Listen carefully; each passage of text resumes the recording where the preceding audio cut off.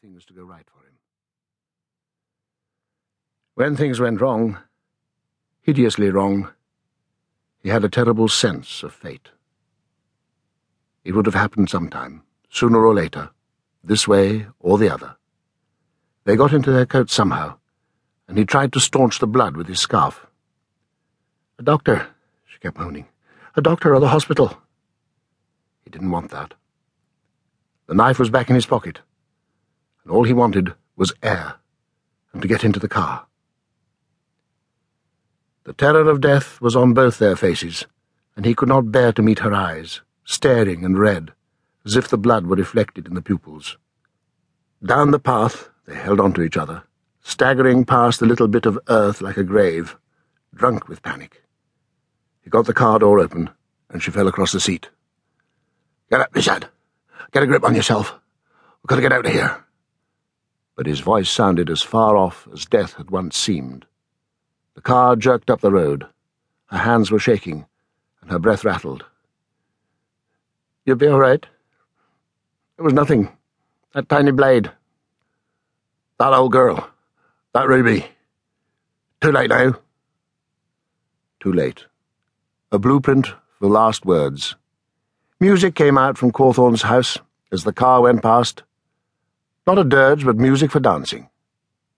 The front door stood open and yellow light fell across the puddles. The car went on beyond the cottages where the street lamps came to an end. The road was a tunnel between trees from which water dripped silently, a huge wet mouth that sucked the car along its slippery tongue. Across the light, skirting the puddles, party guests came and went. Presently a young man came out with a glass in his hand. He was full of joie de vivre, but he had already exhausted the possibilities of this party. He put the glass down on top of a diesel pump. There was no one to talk to, except a sharp-faced girl going home, he guessed, because the pubs were shutting.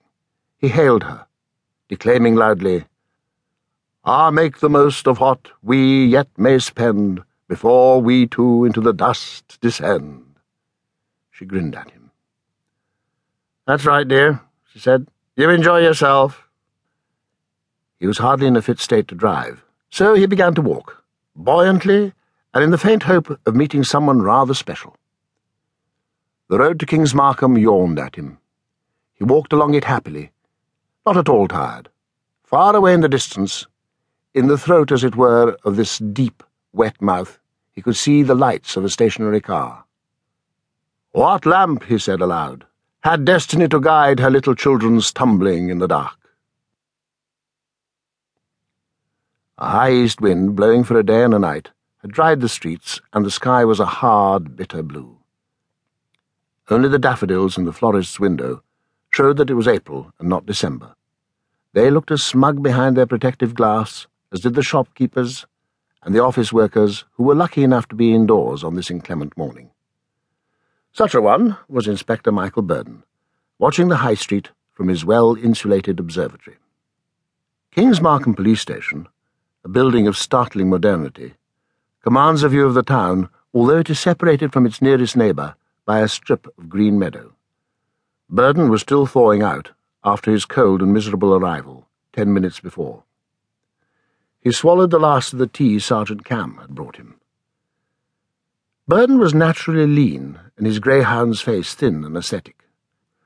Conservative in dress, he was wearing a new suit this morning, and with his own sartorial correctness uppermost in his mind, he shook his head distastefully at the figure on the opposite pavement with his long hair and unconventional clothes. He sometimes wondered what men's clothes were coming to these days. Detective Constable Drayton was just one example of contemporary sloppiness, but this, an outlandish jacket of spiky fur more suited to an Eskimo, a long purple and yellow scarf, pale blue jeans and suede boots. Might as well be in Carnaby Street, Burden thought, as he settled down at his desk to read Drayton's report on the theft of some Waterford glass. Not bad, considering his youth and inexperience. Drayton was shaping up well, but there were facts omitted. If you wanted anything done in this world, he thought aggrievedly, you mostly had to do it for yourself. He took his raincoat from the hook and went downstairs. In the foyer with his